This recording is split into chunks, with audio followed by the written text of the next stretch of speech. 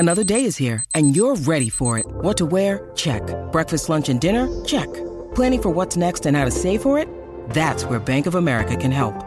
For your financial to-dos, Bank of America has experts ready to help get you closer to your goals. Get started at one of our local financial centers or 24/7 in our mobile banking app. Find a location near you at bankofamerica.com/talktous. What would you like the power to do? Mobile banking requires downloading the app and is only available for select devices. Message and data rates may apply. Bank of America N.A., member FDIC. When you need mealtime inspiration, it's worth shopping Kroger, where you'll find over 30,000 mouth-watering choices that excite your inner foodie. And no matter what tasty choice you make, you'll enjoy our everyday low prices, plus extra ways to save, like digital coupons worth over $600 each week. You can also save up to $1 off per gallon at the pump with fuel points. More savings and more inspiring flavors make shopping Kroger worth it every time. Kroger, fresh for everyone. Fuel restrictions apply.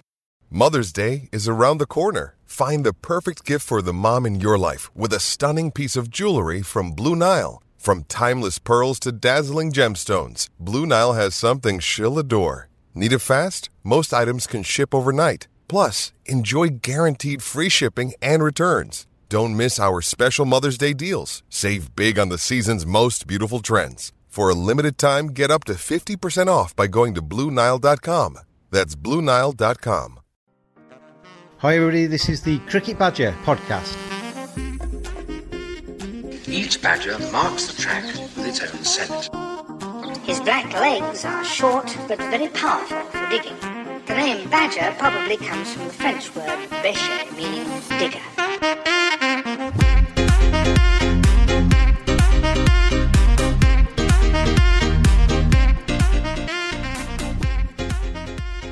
Hi everybody, you'll remember in the last edition of the Cricket Badger podcast, myself and Dan Norcross, we got halfway through answering the Cricket Badger 20 questions. Well, this is the other half. This is episode, I think it's 102 now actually, because we had an Ashes one in between. This is episode 102, the second part of the 100th episode of the Cricket Badger podcast. Once again, thank you to Dan for his time in joining me on this rather special edition, and thank you obviously to you for listening. We'll start off with something that's become a little bit of a passion of mine, opposing the 100, and then we get on to a few more frivolous things as we go through the rest of this edition. So thanks for listening. Here's the second part of the 100th episode. It's that Badger style. If you could change one thing in world cricket, and only the one thing, what would it be? It's a really simple answer, this one at the moment, Dan. Get rid of any plans to have the 100 introduced next year. I think the ECB's drive to evolve cricket is applaudable. I'm certainly not a stick in the mud. You'll note from my answers so far that, Test cricket and county championship cricket is something very dear to me and has been for an awful long time. But I love T20s as well. I think, T20 and the growth of T20 around the world. I love watching the Big Bash and the IPL and watching new players coming through like Banton at Somerset at the moment who can hit it a mile and play with ridiculous shots. I think it's exciting.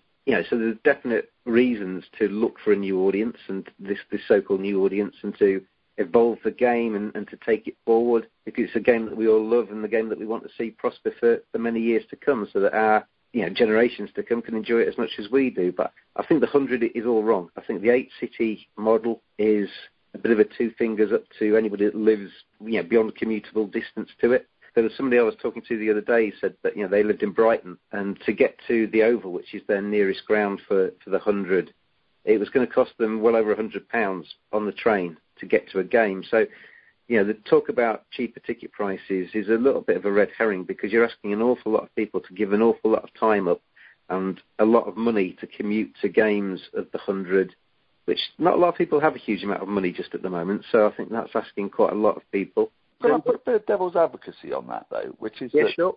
The counties will still play their T20, so there'll still be matches for Sussex fans to go and watch, and that the ECB may not be really thinking about the 100 being a competition that people are travelling distances to come and see, but rather to enthuse the people who live a bit closer but don't currently go and watch cricket, that aren't wedded to counties, that aren't necessarily Surrey fans or Middlesex fans or Yorkshire fans, but want to go and watch the best stars in the world, and they want to see a kind of, like an all-star game with the very best against the very best. And maybe that's what they're looking for. That audience, which I might suggest to you in the World Cup, we saw a lot of when Bangladesh played Pakistan.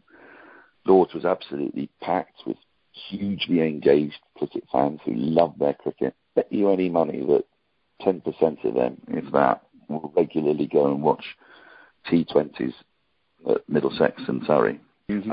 I do agree with that to a large extent, but I do think the way it's been introduced, and there's a number of factors here, the way it's been introduced by the ECB with no real consultation or nod towards existing cricket fans, there's almost a look of disdain towards existing cricket fans. We're going to find this new audience and we don't really care about you anymore.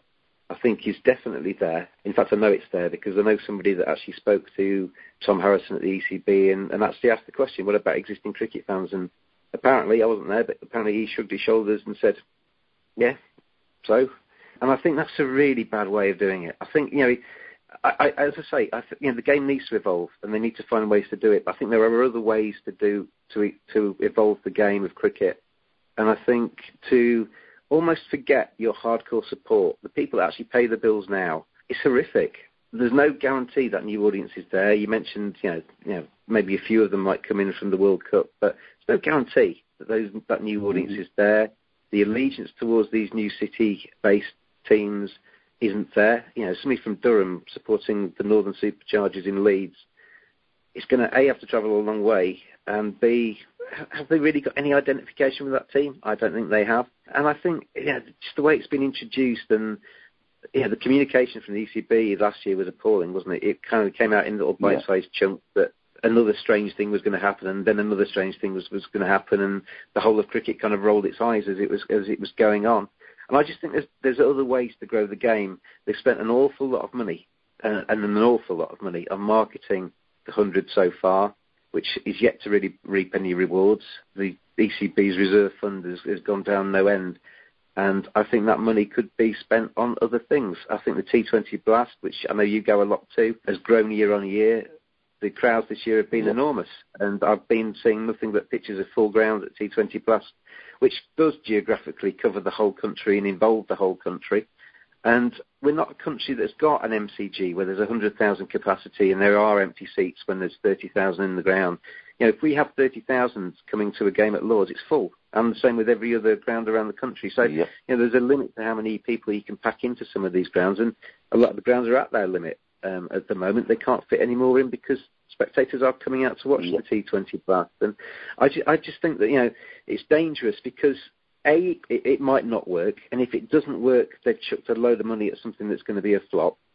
And if it does work, then there are knock-ons to cricket. If we get a 100 competition which does everything the ECB wants it to do, ticks every single box and fills the grounds and appeases TV companies and makes them excited, then the next step from that is for the ECB to see that one as being the golden goose and to then put even more efforts into that competition because that's the one that's making them the money.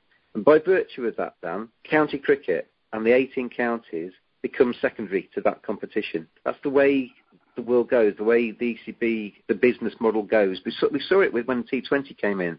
They went into bed with Alan Stanford very quickly. That fell very flat very quickly because he ended up in an orange boiler suit in a prison somewhere.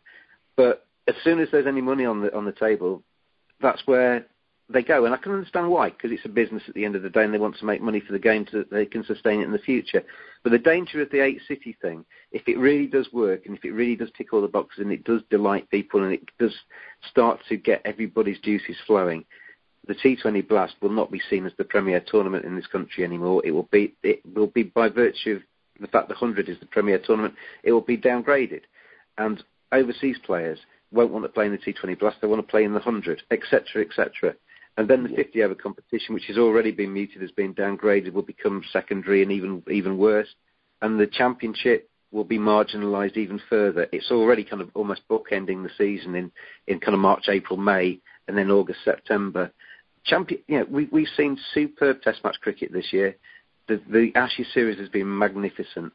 And the only way you're going to cultivate players to play Test match cricket, I've been tearing my hair out at some stages watching Jason Roy going hard at balls outside the off stump.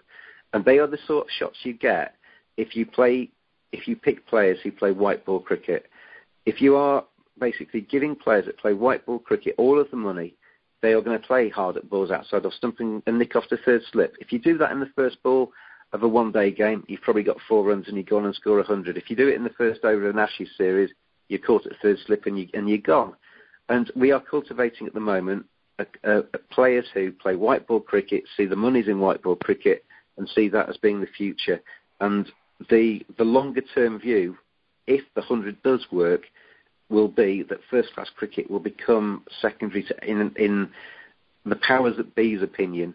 And I think for anybody that loves Test match cricket, for anybody that loves their county, particularly the counties like Leicestershire, Northants, Somerset, who are not the so-called fashionable counties at Test match grounds, I think the 100 is a huge worry. I can entirely understand that. I will give you the same answer I gave to Paul Allerton, a Marriott in Leicester 2 or 3 years ago, which is that I genuinely do not know. My instinct tells me that it's an enormous risk and a gamble, and that it's a danger to other forms of cricket. But I don't know. I don't know how it's going to pan out. I don't know how it's going to be received. And most importantly, I don't know how the rest of the funds and the funds generated are then going to be distributed. So with that in mind, I'm going to tell you the one thing that I would do to change world cricket, if I could do it at a stroke. It is to distribute the enormous sums of money that the ICC accrue every year by selling rights to the Champions Trophy and the World Cup and the World T20. And I would distribute them far more unevenly to the countries that need the money, the likes of Sri Lanka and New Zealand and Pakistan and South Africa and the West Indies, and not so much to England, Australia and India, because I believe that we should be trying to seed competition. I don't think India needs the money. I don't think England really needs the money. I don't think Australia really needs the money. I think they're able to pay their players sufficient quantities of money to maintain Test cricket. And they do this by having decent contracts for people to play for their country and to play Test cricket for their country, which is why those series are longer and they attract more people, both in India, Australia and in England. What we need is for Mohammad Amir not to be incentivised to give up Test cricket because his contract is pitiful in playing for Pakistan, and he's going to bowl half of his overs in the UAE, which aren't conducive to his type of bowling, and they're not compensating for it at all, so that he is attracted to being available for the Big Bash and the Caribbean Premier League and the 100 and the Bangladesh Premier League and the Pakistan Super League, where he can earn considerably more. And I don't have any truck with people saying, well, he should just want to play for his country. His career will end as a fast bowler when he's 32, 33. He's got 5-6 years to earn money, and he's not got any other job prospects off the back of it. So, of course, he's got to earn money. So what we need the ICC to do is to ensure that Pakistan can pay him a proper wage and can pay South Africans a proper wage, so Duan Olivier doesn't move to Yorkshire, where Yorkshire can pay him more money and make him more secure than South Africa can. We can't rely on people wanting to play for their country above sorting out their families and having secure futures. We need to have a system that's far more like it can't be quite like American football or baseball where, draft picks are done on the basis of where you finished last year. But to have a more equitable distribution of the finances to make competition work, rather than have the ECB, Cricket Australia and the BCCI think of themselves as businesses and say, well, we generate the most amount of money, therefore we should get the most amount of money. That is a really short-sighted view. It'll reduce competition, and if we're not careful, it'll turn everything into franchise cricket. International cricket will wither on the vine. And all those things you talk about people not having proper red ball techniques, will take hold. And yes, there needs to be changes to the county cricket calendar. I've got to say this year, the changes were positive, weren't they? We've had quite a lot of county cricket in May and June and the beginning of July. And there is a lot of cricket to fit in. It's not easy. So they made an improvement this year. The danger is that next year they'll go back to a sort of April, May and September heavy calendar in England. But I think that we need to think wider than England, and we've got to see that competition in Test cricket has to be kept alive. New Zealand don't play enough Test cricket, neither does South Africa. And there isn't enough money to pay the players from the West Indies, South Africa and Pakistan to keep them involved. New Zealand cricketers are amazing in that they do still play for their countries, and they play really, really well, but you can't point at New Zealand and say, well, that means you've got a sustainable model, because they're outliers here, outperforming their wealth and their standing in the game, and we should be grateful to them for it, but that's not the future model.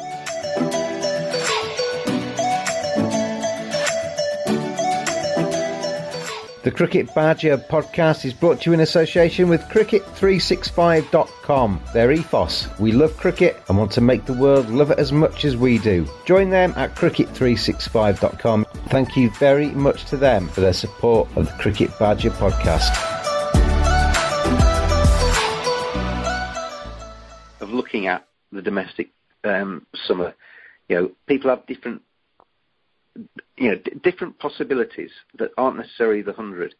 And I think by playing the championship in a block, playing all the competitions in a block, you then give them all their moment in the sunshine. And by playing the championship from the start of the season to maybe the start of July, when you know the county champion by the start of July, you play nothing but championship cricket. You reward people that want to play red ball and want to play long innings. They get used to doing that. You could put the 50 over as the day before the championship match starts, so that supporters from Durham to Somerset can go for 2 games rather than just the one, and they're rewarded for maybe having a week somewhere, because it's actually, you make it into a week because you have 5 days potentially at a game. So I think there's and then you play the T20 in the box. So I think what we've always done wrong with T20 cricket is we invented it. This is what England are so good at, isn't it? We invent things and then we give them away and we watch everybody else do them better than us. And that's what we've done with T20. We've kind of got distracted, like I said, with Alan Stanford at one stage, and then we just watched the IPL blossom, and then the Big Bash has come along and done it better than we do it. And I think, one of the things we did really wrong was playing it once a week and trying to stretch it throughout the season, because everywhere it works, it's played in a concentrated block where everybody gets into that mode, gets into the spirit of T20 and watches it develop and then sees the champions at the end of it. And I think that's what we should do with the T20 Blast. Not have an erroneous championship game suddenly just crop up in the middle of it somewhere where everybody has to that is ridiculous. That is ridiculous and makes no sense at all. You talk to the players and it's actually very difficult to change your mentality and your mindset and your technique back from one format to the other. And that's why, it's noticeable this summer when the first day of the championship game that came in the middle of the T20s, there were low scores because players were in T20 mode. So I think we should play the championship in a block, we play the T20 in the block, and then my suggestion, my personal preference, rather than having the 100, and don't get me wrong, I'm not naive, the 100 is going to happen because the ECB have invested every single thing they can possibly do into this 100, including their reputations. But T10 is gold dust for a TV company. T10 is the perfect length for a TV show, and I know it's, some people will say it's dumbing down from T20 and it's just, another kind of, you're just halving a T20, which you effectively are, but at least you're keeping the cricket laws. You're making it understandable for cricket fans, because I think the problem at the moment is for cricket fans, the 100 looks like a bit of a jokey format and it's not cricket. For people outside of the game who the ECB are trying to attract, it is still cricket. At least T10 is what it says on the tin. It's 10 over the side, and it's bite-sized TV size for a TV company to do.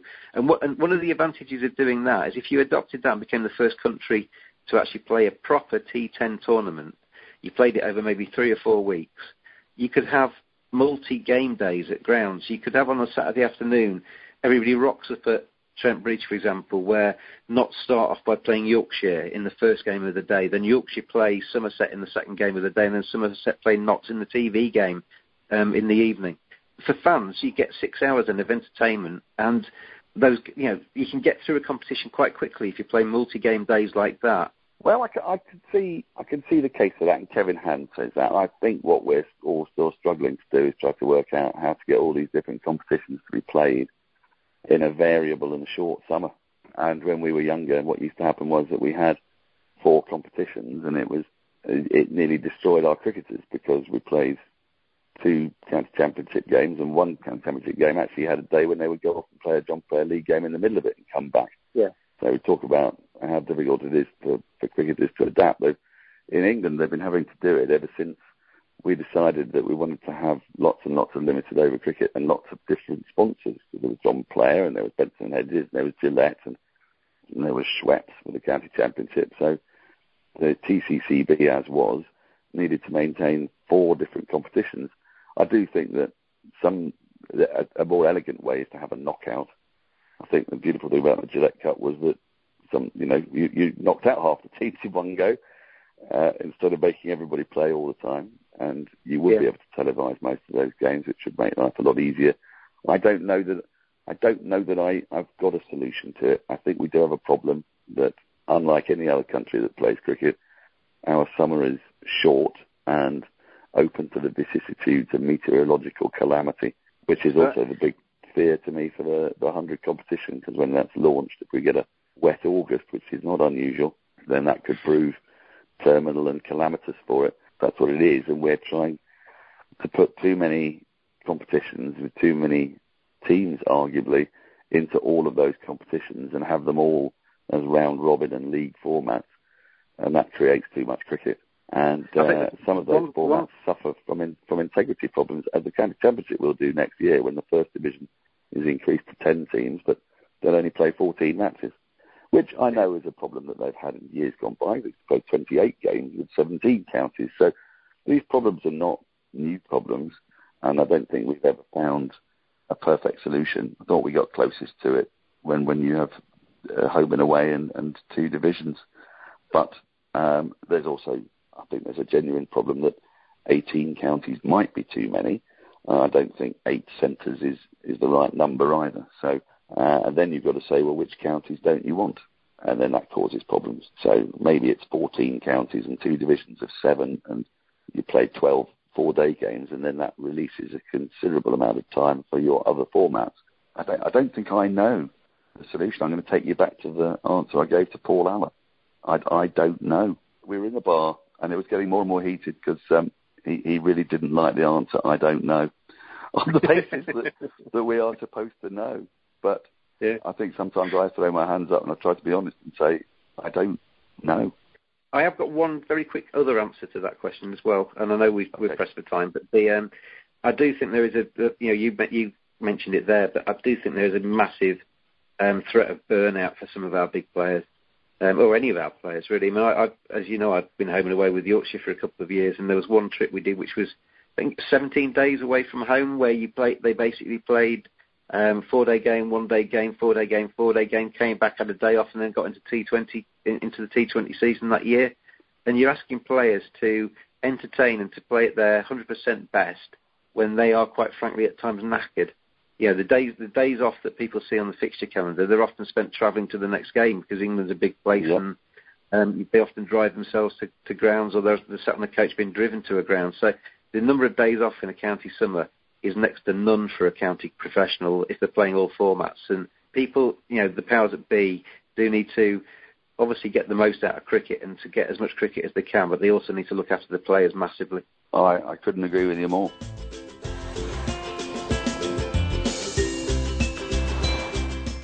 Discover one of the most beautiful lifestyle resorts in the Caribbean at the Accra Beach Hotel and Spa.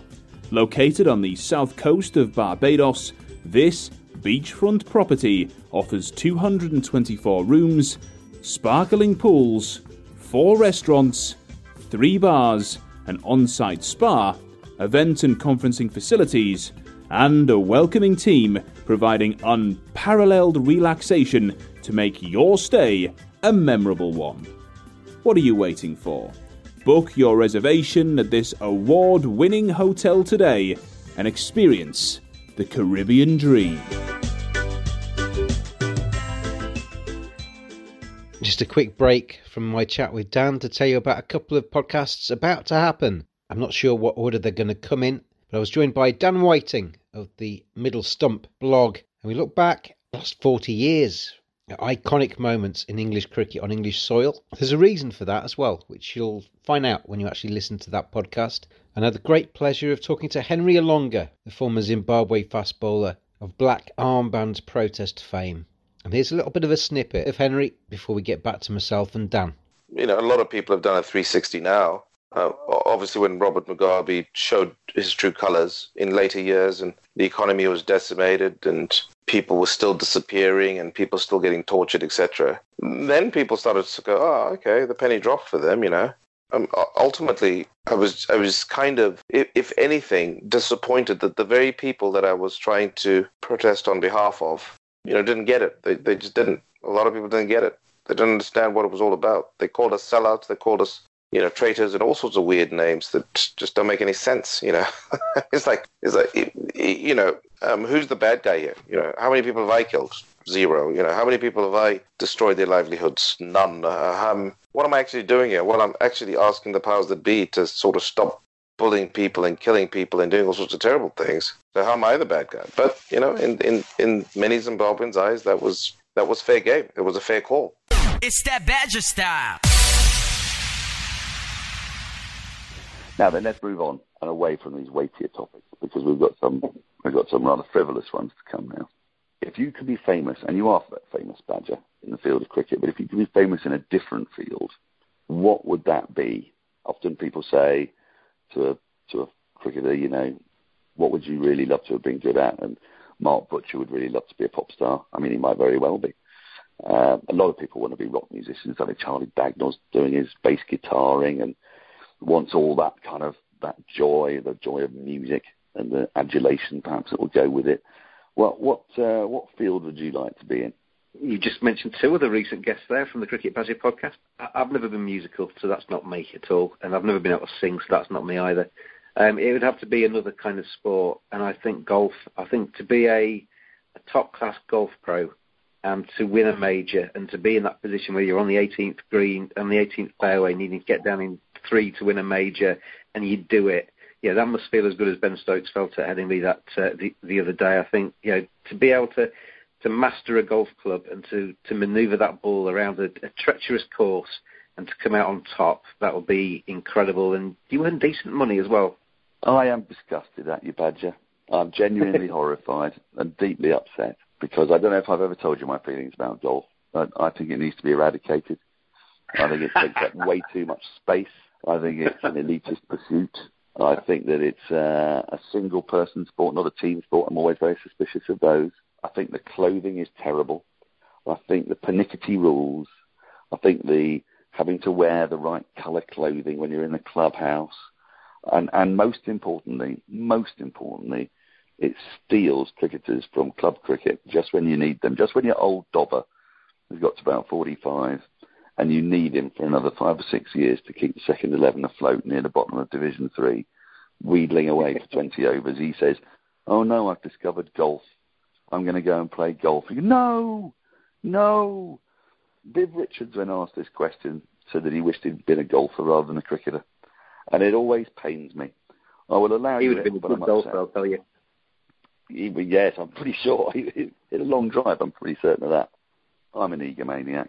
And I don't want to be a musician, absolutely not, because that doesn't appeal to me at all, especially, gigging, very loud, hurt the ears. But I would love to have been a really good actor. I would have loved that. I'd have loved to be on stage of an evening. And I'd have loved to being an actor. I mean, I don't know if it would suit me, because really learning lines is a lot more like hard work, whereas commentating, you make it up as you go along.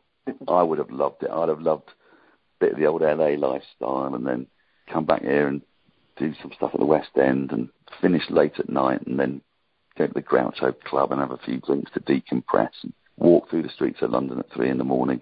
with the grease paint still on. Oh, but yeah. I was never good enough at it.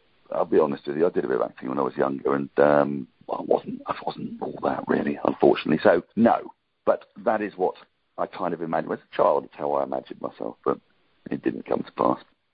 I like this question that you pose, people. This is a historical question. I say historical. It doesn't have to be dead people. It could be live people. But who, in all of history up to the present day, would you most like to meet? Recently, people have been making it more of the kind of dinner party question rather than the one-off, which I think that's fine. A regular name that comes up that I would have loved to have met, and when I went to Cape Town to cover Yorkshire in 2012, I went across to Robben Island and looked at the cell that Nelson Mandela spent 27 years or whatever in captivity in, and went to the chalk mine that he almost went blind, digging out, and what he came out to do after he got released, and kind of forgave people and made friends with people and took South Africa forward. One hell of an individual, I think, Nelson Mandela, and I would have loved to have had an hour of his time over a nice fruit cocktail to talk to him about his life, because I think he'd have been a fascinating person to talk to. So what we'll alternate these. You go with your first dinner party guest next. Oh, my first dinner party guest. Okay, because I sort of want 6, but I'm not going to necessarily talk about all of them. So otherwise, we'll be all night. The Empress Livia, wife of the Emperor Augustus. She was a fruity dude, a woman who basically was the power behind the throne of Augustus at a time of massive revolutionary change, hurtling Rome out of its rather staid republican past and giving it the template for a future. Ruthless, probable poisoner, probable killer of her own husband in the end when he got too old and useless, promoter of her own son, killer of various ones of his enemies, I suppose you might say, but a powerful, powerful woman, and also played by Sian Phillips in I, Claudius, and I really, really thought that was one of the great performances on British TV. And so I've always kind of imagined her like Sian Phillips. I don't know whether it's Sian Phillips I want at the dinner party or the real Empress Livia, because she might just poison my figs, and then I'd be dead before I've even, got to the coffee and had a proper chat. But I've always been intoxicated. I'd studied classics, studied in inverted commas. I didn't really read very much in the original languages, but I was fascinated by the history of ancient Rome and ancient Greece. And I just think, just to find out what was going on then and what was really happening and who were really poisoning who, I was just desperately keen to know. For me, it's like a whodunit, and I don't know the answer, so I want her at my dinner party. I had a friend to have them then anyway, so... quite definitely, definitely have a good mood. Yeah. My second of the 3 guests, and I'm not quite sure it would be one of these, because it would be musical based, because I'm very into my music. As I mentioned before, I can't play and I can't sing, but I like listening to other people doing it. It's been an important part of my life. My favourite band when I was younger was The Cure. Robert Smith, I think, is fantastic. If anybody watched Glastonbury this year, their headline act was immense. And I think he's a fascinating man. Lloyd Cole of Lloyd Cole and the Commotions fame is somebody who I admire hugely, and still kind of... I actually spoke to him a little bit on Facebook because I follow his Facebook group, and I really like him, and I've seen him quite a few times live. And then going across the pond, Bruce Springsteen is somebody who I think is very, very good. Read his book, followed his life, and read kind of what he's done and how he got to where he is and how hard he had to work to do it. So I think he's a very sort of big inspiration, and I don't like all of his music, but I like some of his music, and I think he certainly gives his crowds plenty of attention and time when he's on stage. So it'd be one of those 3, and I'm not quite sure. If you'd asked me a few years back, it'd have probably been Morrissey, but having read a bit more about Morrissey's opinions on various things, I don't think I could stomach him. So it would be either Robert Smith, Lloyd Cole, or Bruce Springsteen as my second guest. Robert Smith, The Cure, was one of the first gigs I ever went to at Wembley in 1988. Those big, big gigs. I get that. And Bruce Springsteen is much beloved of Henry Brand and Charles Tacknell of TMS fame. I'm going to let you have all of them, because I'm now going to throw in 2 more politicians. Thomas Cromwell, advisor to Henry VIII. I've always been intoxicated by that period in English history. We're sort of almost taught that as a matter of rote learning now, aren't we? But there are 2 very, very different ways of interpreting what was going on in England in the 16th century. And this is Britain's first Brexit, of course, when they first breached from Rome, if you see Rome as a kind of European Union in a way, and hurtled off on our own. And I want to know whether Thomas Cromwell was pulling Henry VIII's strings, or whether Henry VIII knew what he was doing all along. So I want him there. And he's a ruthless son of a working class butcher who taught himself, and I always find autodidacts particularly fascinating because having been very fortunate in life to have been brought up and sent to a good school and a good university, learning to me was almost a right, not a privilege. And I feel the people for whom it's a privilege are often the most intellectually curious and interesting people, and therefore would make great dinner party guests. And along those lines, and this is a little bit Empress Olivia, but Julius Caesar, I mean, what a geezer. Probably ruthless, but my God, what a bloke he was. And if I can have him after his death so he can tell me exactly who did what to him as well, because again, it's a bit of the whodunit thing. I don't believe the historical reports. I want to know more about it. I mean, I'm an enormous fan of Julius Caesar in a way. I mean, whilst at the same time being vaguely petrified of him, but he changed the Western world for good with what he did. So those are my two other political figures. I've got two people from the world of cricket. Have you got any cricket people that you want at your dinner party? My next Go on three, then, let's have yours. Go on then. The end of the table. The risk of my dinner party is it might get a bit clicky. There's a cricket group, there's a music group, and then there's Nelson Mandela and me at the top end. But we spent a few very nice days in Barbados, and we were very lucky to go out for a few drinks with Joel Garner. And I heard him talk about his time at Somerset. And I'm not a Somerset fan, but I was a massive admirer of that Somerset team of that era, of Botham, Richards and Garner. And I want to invite all three of them to come along to my dinner party. I want to see how they get on, the chat between them. I think it would be quite good fun. I think it would be quite lively. I think my dinner party is heading to be a bit livelier than your dinner party, by the sound of it. And I think watching Big Bird and watching I.T. Botham and Viv Richards chatting about yesteryear and having a few drinks along the way would be rather entertaining. That would be magnificent. I've got two cricket people, I should say. I've got the greatest Englishman there has ever been, Douglas Jardine, who somehow managed to go into the cauldron of battle against Australia with a dubious but entirely legal method for getting Australia and Bradman out, and stuck to his guns despite the fact that they were all going absolutely berserk at him. And cables are flying hither and yon, and I just think that shows such strength of character. And I would just love to talk to him about cricket. I mean, I just think he's one of the great tacticians, one of the most fascinating characters in British history. I mean, he's Scottish, really, but captain of England. And then my other man I met once, but because it was so fleeting, so fleeting, and then he died not long after. It's always been one of the great regrets of mine that I didn't get into commentating earlier. And Tony Cozier was a man that I wished I'd spent evenings with. I've been told that evenings around his place in Barbados were legendary. And I had about a 2-minute, I say conversation, I just babbled at him because I was so awestruck in his presence. And he very gently just knotted my tie for me properly and patted me on the shoulder to calm my nerves. And I'd just love to talk to him about that great West Indies team and everything he'd seen in cricket, and to ask him about commentary, because I thought that he was just technically one of the most gifted commentators the world's ever produced, and was the voice of a whole era for me. I'm having one complete wild card, and it's because I think this woman might be one of the great unsung heroes and geniuses of the 20th century, and it's actress and inventor of mobile phone telephony and person who arguably did a huge amount to win the Allies' Second World War, Hedy Lamarr. What a woman she was.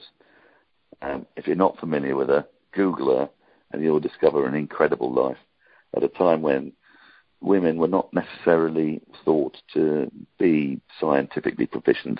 She was both incredibly beautiful and incredibly intelligent. And I just think she would be a fascinating person. Her and the Empress Olivia would get on like a house on fire. And I'd love to see how Douglas Jardine, Tony Cozier and Julius Caesar and Thomas Cromwell cope with those two on the table. I'd be fascinated. Would you like to come to my dinner party as well? I'll allow you to come to mine and sit next to Viv. Oh, please. Yeah. That would be absolutely heavenly. I think we've got two great dinner parties going on here. Are you looking to get your business in front of the cricket world? Join forces with the fastest growing cricket podcast on the web, the Cricket Badger Podcast, brought to you in association with your business. Take an advert on the pod or become the headline sponsor. Contact us, cricketbadger@hotmail.com, for some very reasonable prices, and join in the fun as the Cricket Badger Podcast continues to go from strength to strength.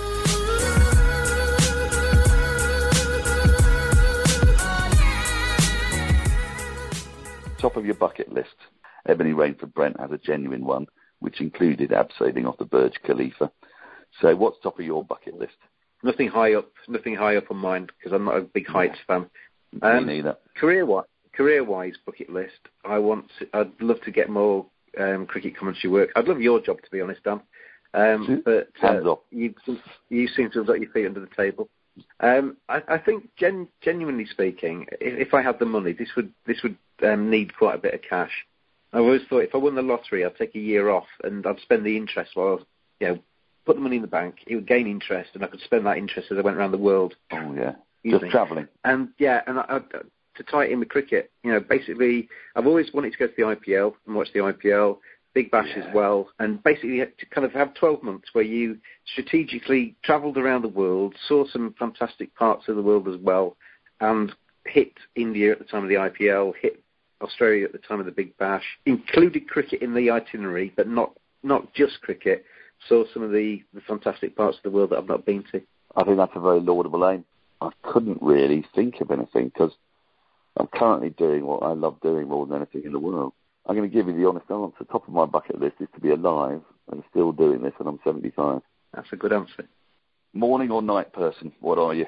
Having met me, I think you know the answer to this. I think I come alive the longer the day goes on. I'm not very good in the mornings. When I have to get to places early on, it is a chore. When the alarm clock goes off, it is horrendous, and I'm a bit bleary-eyed for the first few hours of the day. I tend to, if I go out, I don't get out very often these days, but if I do go out, I tend to make the most of it. And I remember being out in Barbados. I'm not sure if you're out with us that night, but if I was out in Barbados and there was a few of us in a bar at about 2 o'clock, and they all started looking at each other and saying, I think it's time to go. And I nearly stayed out on my own, and if it wasn't for the fact that I'm a bit of a coward, I would have done. Because the night cannot go on long enough sometimes. When I'm having fun and I'm with good people, it just wants to carry on and on and on, and the morning can go and disappear. Mornings are a problem. Nights can go on as long as they like. I agree with every single sentiment in that. I think it's a cricket person thing, I think we had a very good night in Barbados. We went to that fantastic club, didn't we? And we were playing. We mentioned this on the podcast before, but we went out and pretended to bowl and bat in the darkness, with a few runs inside. Yeah. Very, very good evening. Yeah, it's a night thing for me. I just love being in a warm climate at night with the chirping of the cicadas and the crickets. It's just, you can't beat it with good company and booze. It's a lovely way to live. And the mornings are horrendous, which is why I always quite like day-night internationals.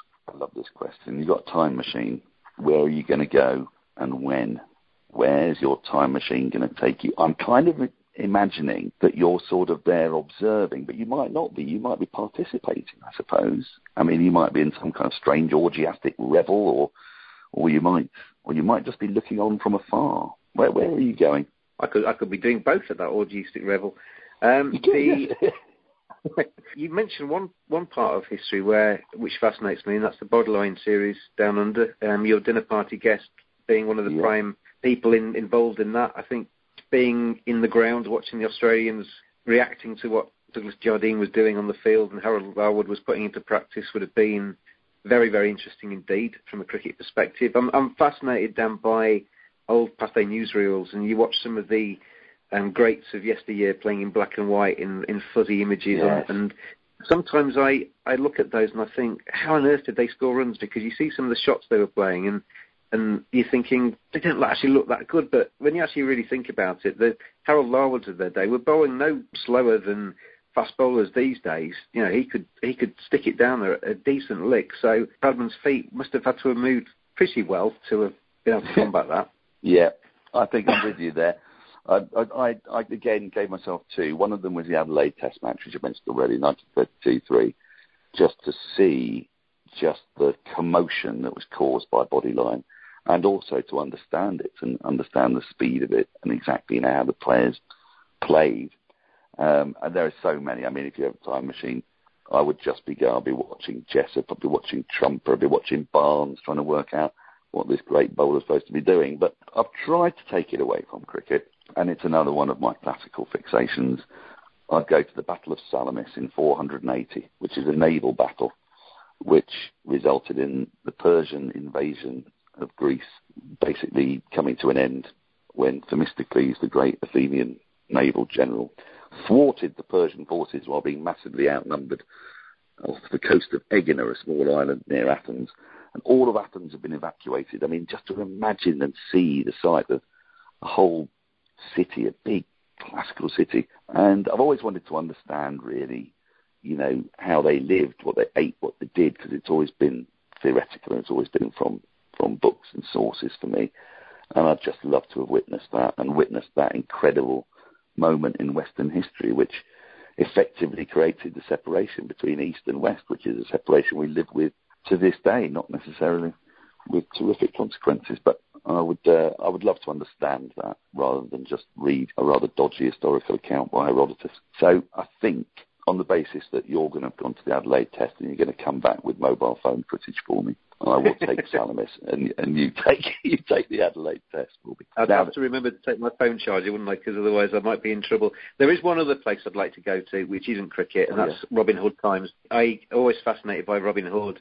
I like the outlaw kind of mentality. I like living in the forests and kind of getting up to the shenanigans, and I also like the kind of robbing from the rich and giving to the poor kind of part of that, because he was an outlaw, but he was a good outlaw. And it'd be very disappointing if he wasn't, though, wouldn't it? Wouldn't it be really disappointing if you discovered it was all a lie and that really he was just like Tony Soprano? Just a horrible man. You know? I was going to say, whether he was a fox or whether he was a human or whichever incarnation of Robin Hood it was, I just find all of that kind of, you know, the swords and the bows and arrows and all that kind of stuff. I think that's fantastic. Yeah, I'm with you there. It was always intoxicating as a child, wasn't it? Now then, we've only got 3 more to go. Where would you live if you could live anywhere in the world? I think it's a really tough question, this one, because obviously you've got cricket to think about, or are you allowing yourself a private jet so you can get from wherever you are back to watch the cricket? Because I wanted to give myself everywhere in the world, you see, and my favourite places in the world aren't necessarily ones that have cricket. So I've sort of given myself fabulous travel, but really sustainable, ideally solar powered. I don't want to upset the environmentalist movement because I have sympathy with them. I tweeted a picture of John Travolta's house the other day, and he's got an airport actually attached to his house. He parks his plane pretty much about 30 yards from his front door, so you could have that. I'll let you live in a house where you can do that. You've got a private jet, you can jet off to watch the cricket. Yeah, but it's very simple. The place I've always loved going back to, I've been there, lucky enough to be there about 5 times now through cricket, so it's been a working trip, but there's been plenty of downtime as well. There's been Barbados. I had a good time there with you, but I've had good times there other times as well. It's a cricket place. They know their cricket. They love their cricket. It's chilled. It's always around about the same temperature. It's nice and sunny. Everybody's friendly. I just think having a place there. I once drove past. I hired a car once down, and I drove past this dilapidated place, and I looked at it, and I got out, and I looked at. I went down the path to it and walked around it, and I thought, right, if that was in Leeds, that would probably cost me about 80 grand, and you could do it up, and you could. It was big enough to make it into almost 2 parts, so you could have like bed and breakfast. And it was right on the beach, and I thought you could do that. This is a new life for me. The Badger could give up being a Badger and just come out here and be a B&B, Badger and breakfast. But I went back, I took the number down and the email address off the sign, and went back to the hotel, got my laptop out, looked it up. It would have cost me best part of £20 million to buy this plot, because the planning permission had been granted for this place, this beautiful place. It just needed a few floors and liquor paint and a bit of tender loving care. This beautiful place was going to be demolished, and 2 state-of-the-art, modern, flat kind of places were going to be built overlooking the sea, because in Barbados you can't actually get planning permission to build new. next to the beach, because the beach is all public property. People can walk along it. So you have to buy somebody else's place if you want to get anywhere overlooking the beach. And they're rather expensive. So that kind of knocked that dream on the head very, very quickly. But Barbados, I just think it's a beautiful place.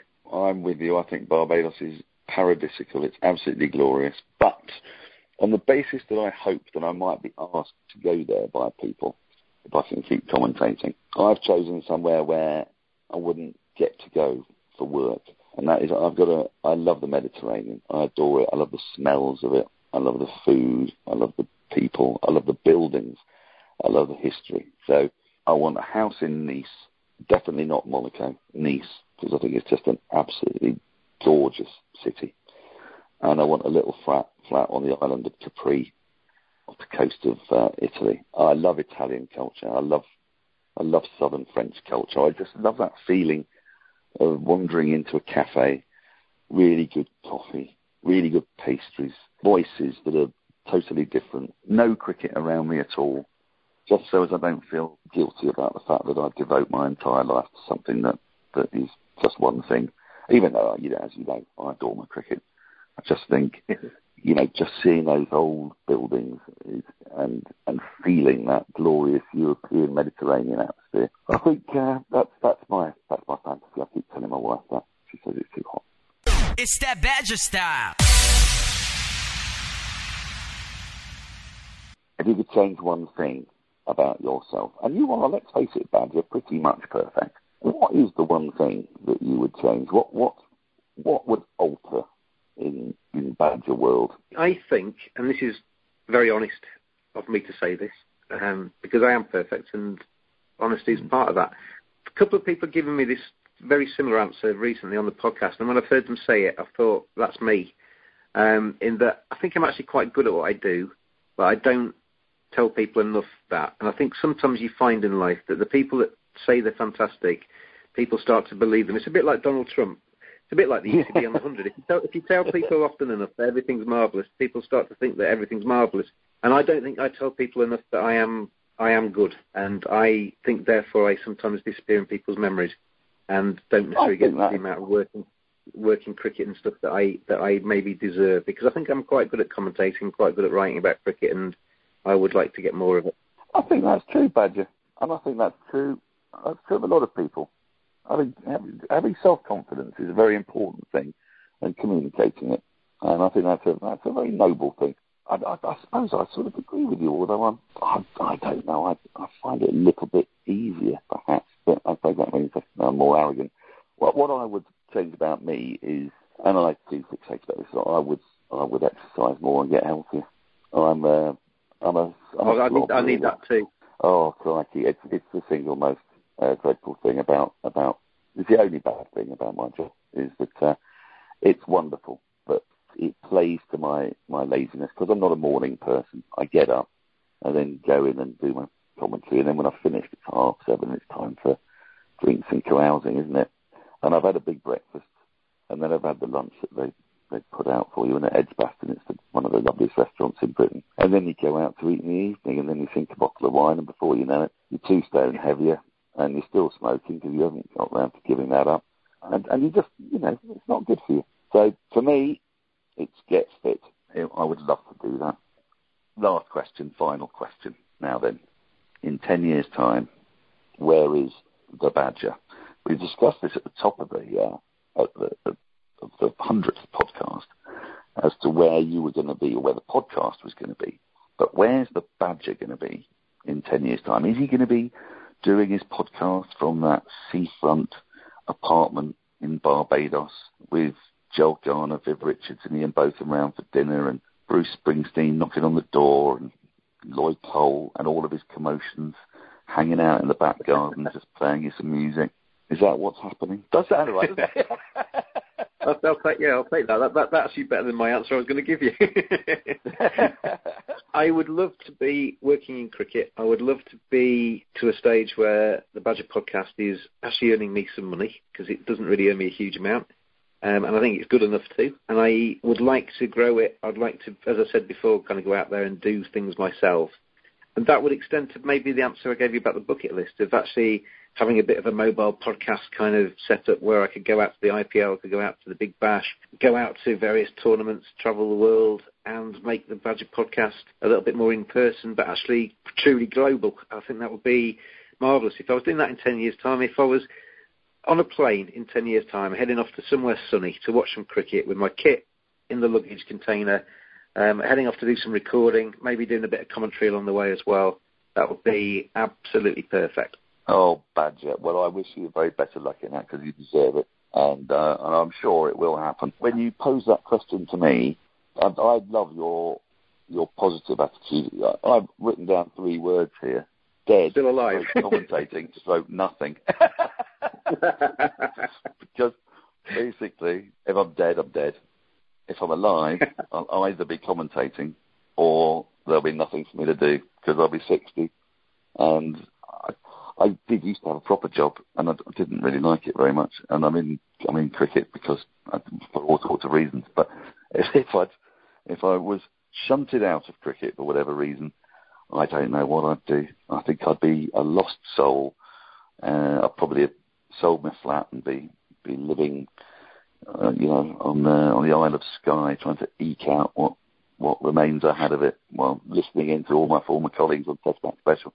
But the point, I'll tell you what, Dan. I'll tell you what, Dan. I'll make you a deal now that if you are living under a bridge in 10 years' time, and my podcast is doing what I just said it's going to do, you can be my assistant on the podcast.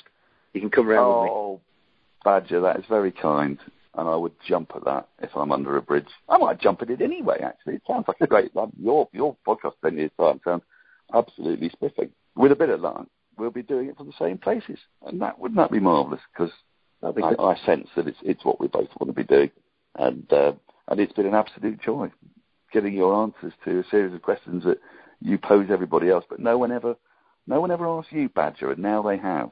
And we asked at the top about how you felt about getting to your 100th podcast. We need to ask you now how you feel about digging back in and getting to the end of your 101st.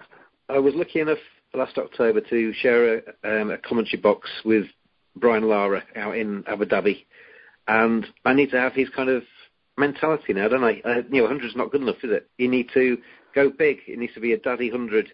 I need to get to the 200, 300, and then raise my bat to 400, 500 in first-class cricket, for Brian. So if I can channel a bit of Brian Charles and push on with some great guests in the future, including yourself, hopefully, again, coming back in at various times. There's plenty of fascinating people out there in the world of cricket. I'd love to stick a microphone under and get on the podcast, and hopefully that will happen, and we can go from strength to strength. Badger, I believe it will happen, and it's been a joy, a pleasure, and a genuine honour to speak to you. All the very best, and congratulations on your 101. Thanks, Dan, and thanks for coming on. It's that Badger style. Thank you very much for playing your part in taking us this far on the Cricket Badger podcast. It is very much appreciated. Thanks for the lend of your ears, and thank you for the comments along the way, and we'll be back soon with very many more.